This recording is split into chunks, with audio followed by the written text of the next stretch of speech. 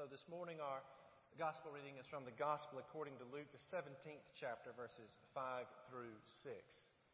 Hear now the word of God. The apostle said to the Lord, "Increase our faith." The Lord replied, "If you have had faith the size of a mustard seed, you could say to this mulberry tree, 'Be uprooted and planted in the sea,' and it would obey you." This is the word of the Lord. Thanks be to God. If we're going to truly understand what Jesus is talking about in this morning's reading, we need to spend some time thinking about mustard seeds. Now, when you think of a mustard seed, you probably think of something that's, yes, small, but you probably think about that thing that comes in a bottle that's in the spice rack at the grocery store.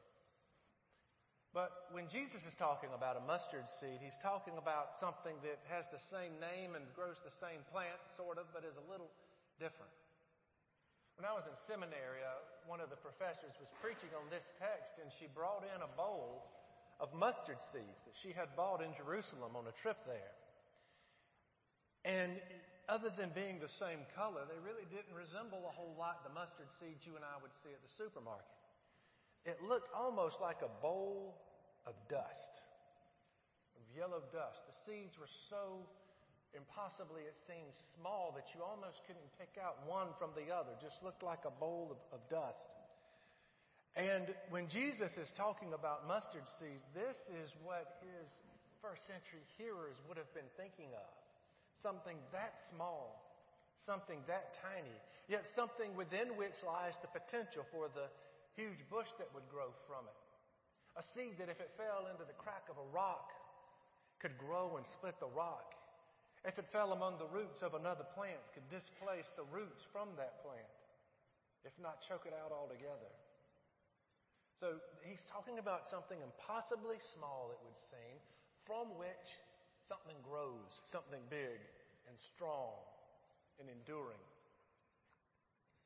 This is our scripture that we read today on World Communion Sunday, a Sunday that we have set aside along with brothers and sisters in other churches across the world to celebrate communion on this day. Now, there are many churches that celebrate communion every Sunday, many Christian traditions that celebrate communion every Sunday.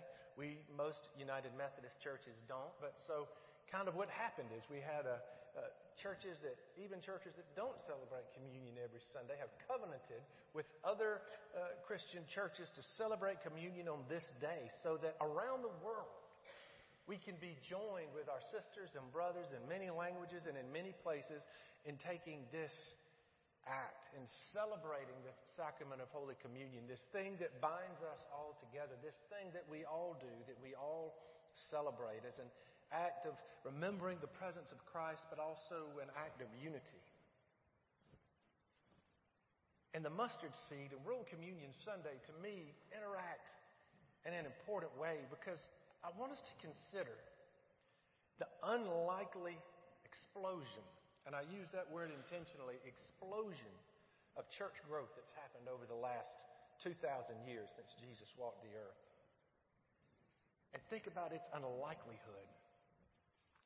Consider the church was born when just a few men were gathered in a room and the Holy Spirit descended. We had the first Pentecost, and then they preached and others were converted. Think about those first followers of Jesus who may have numbered in the hundreds, but the faith that was implanted in their lives and their experience of Jesus grew and flourished like a small mustard seed from this small group of people into something global, something truly worldwide, something encompassing perhaps billions of people over the years. The church started under threat. Lest we forget, those first Christians would have had fresh in their minds the death of Jesus. For the first 300 years of the Christian movement, we existed under threat from a hostile government, a group that wanted us gone, that at times Christians even paid for the faith within them with their lives. Yet the church persisted and persevered and has continued to grow through the centuries to be the global family of faith, the global church that it is today. Consider that a little under a third of the world's population are Christian.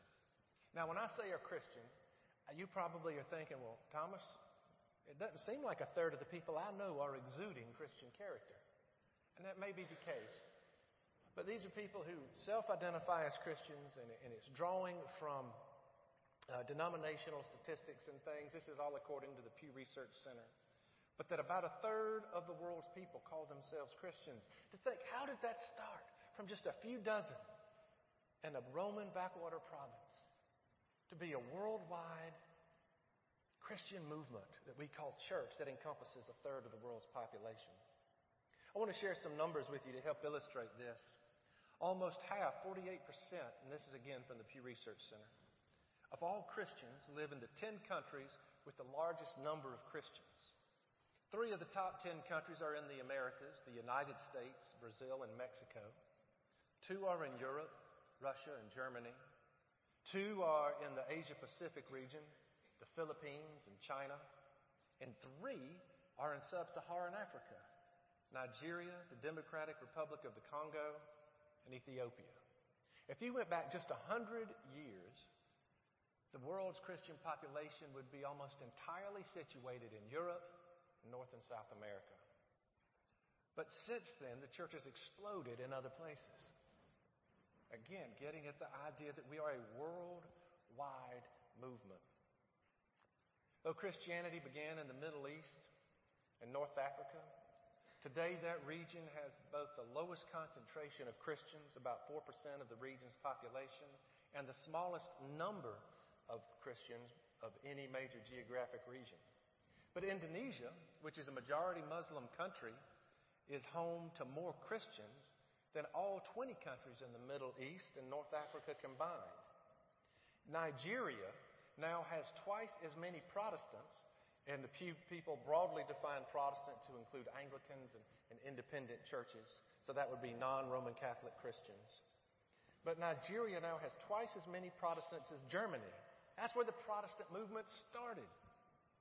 Brazil has more Catholics than Italy.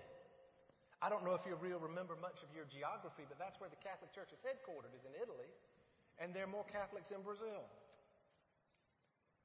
Although Christians comprise just under a third of the world's population, they form a majority of the population in 158 countries and about 2/3 of all the countries and territories in the world. And about 90% of Christians live in countries where they are in a majority, leaving about 10% of Christians who live as minority populations. I point these things out to demonstrate the truly global and worldwide nature of this Christian movement of which we are a part. That it did explode out of a specific place and time, but grow to literally go throughout the world.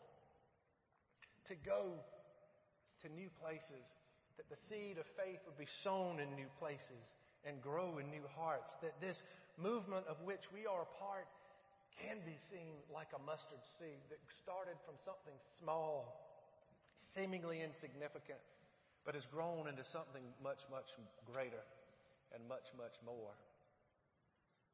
Those first followers of Jesus were like the mustard seeds who communicated the faith from generation to generation across the centuries to lead to you and I sitting here right now. So we're part of a mustard seed movement because we have mustard seed faith in each of our lives. The faith that we share within us has to start somewhere. I don't know if any of you have ever seen the angel oak on Johns Island, south of Charleston. But if you haven't, you should go look at it. To call it a tree is a bit of it's understatement. But it's a live oak tree that's estimated to be 500 years old. It stands 66.5 feet tall. It has a circumference of 28 feet. And the shade it produces covers 17,200 square feet. Its longest branch is 187 feet long. Like I said, it's a big tree, in case you didn't pick up on that. And while we might not relate to a mustard seed, I think a live oak tree might be a little easier to relate to. But think about how that tree started. That oak tree started like every other oak tree. An acorn fell into the ground, and it grew. Within that acorn was the potential for the angel oak to live to be half a millennia old, to be the biggest tree east of the Mississippi River. Within that, do you see the symbolism in that? That within that acorn was the potentiality for something greater, something more. It reminds me that within us is planted something. The presence of God, the love of God, the grace of God, like an acorn or like a mustard seed, that God can pull us and draw us toward, that God can lead us into being what God has called us to be. But within each of us rests that seed. Some years ago, well, actually it was many years ago, because I was probably about 4 when this took place. But my parents used to work with an organization called Jubilee Partners that helped refugees get settled in the United States. And this was in the late 70s, early 80s. I know some of you are having a hard time believing I'm that old, but it's true. But this group was working with this is the first group they had, and it was a group of Cubans. All men just happened to be Cuban men who had, in that period of time when people were fleeing Cuba, were among them. And they settled they managed to find themselves in the unlikely setting of Comer, Georgia, which is a place you've never heard of. If you have heard of it, I'd very much like to speak to you after worship. But this small town in northeast Georgia. And my parents worked with this group. As I said, my father is a retired United Methodist minister, and the church had some ministry with this group. And the church hosted a dinner for these Cubans. And they just, like church people do. You invite them into the fellowship hall, you feed them a bunch of food, you show them hospitality. And these Cuban men were all of an age that they could remember that there was a time before communism. But they were of an age that they couldn't really remember it well. They had grown up in most of their lives in living memory for them were a hostile communist government that persecuted the church, that discouraged any public exercise of faith, that systematically reduced the church almost into non-existence. And so when they found themselves sitting in the fellowship hall of a Methodist church in Georgia, they wanted to learn more. And so they asked for a tour of the church. And I don't know if y'all know this, every church person loves giving a tour of their church. So they were being shown around this small church. And they came to the sanctuary last. And it was not as grand as our sanctuary here. It did not in any way resemble a Gothic cathedral or anything. It was just a small town, rural church. Sat about 120 people, elbow to elbow. But as those Cuban men came into this space of worship, they became quiet. They began looking around at the stained glass windows, at the Christian symbolism, at the cross on the altar. And one of the men, in that silence, walked forward and knelt. Knelt at the altar rail.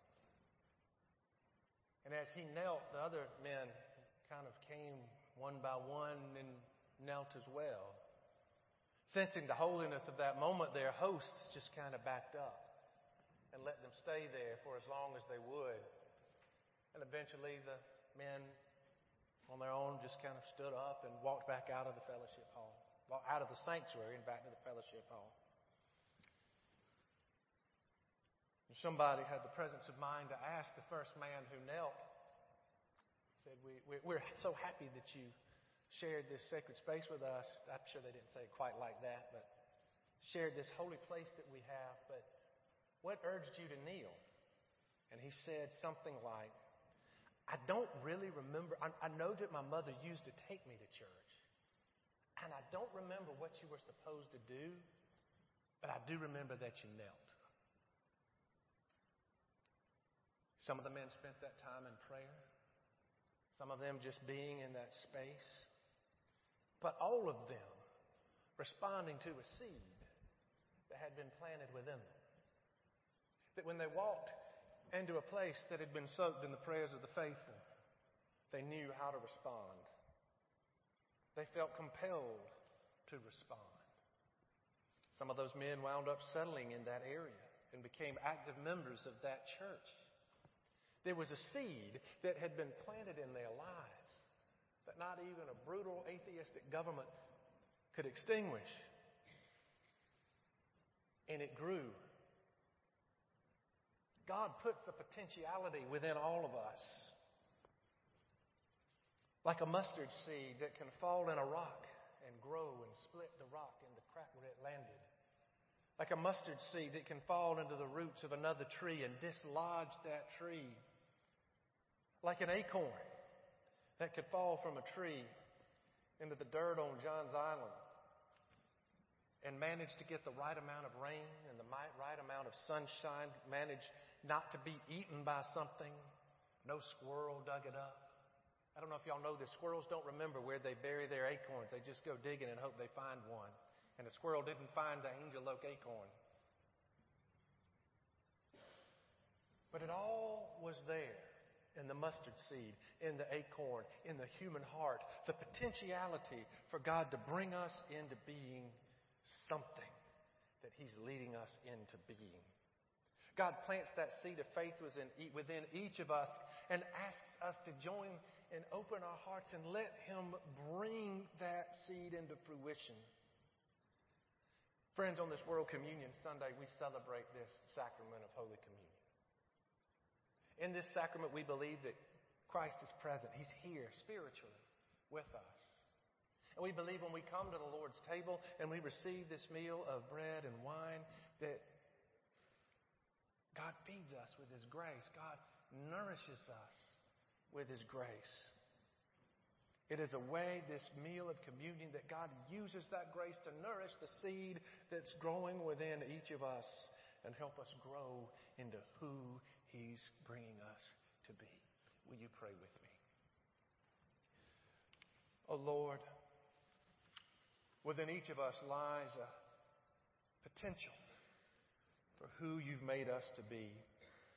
Oh Lord, may we open ourselves to Your presence and Your grace. Lord, may we have the faith of a mustard seed that You might grow that seed of faith within us to use us for Your good in the world. Lord, we ask this all in the name of Christ our Lord. Amen.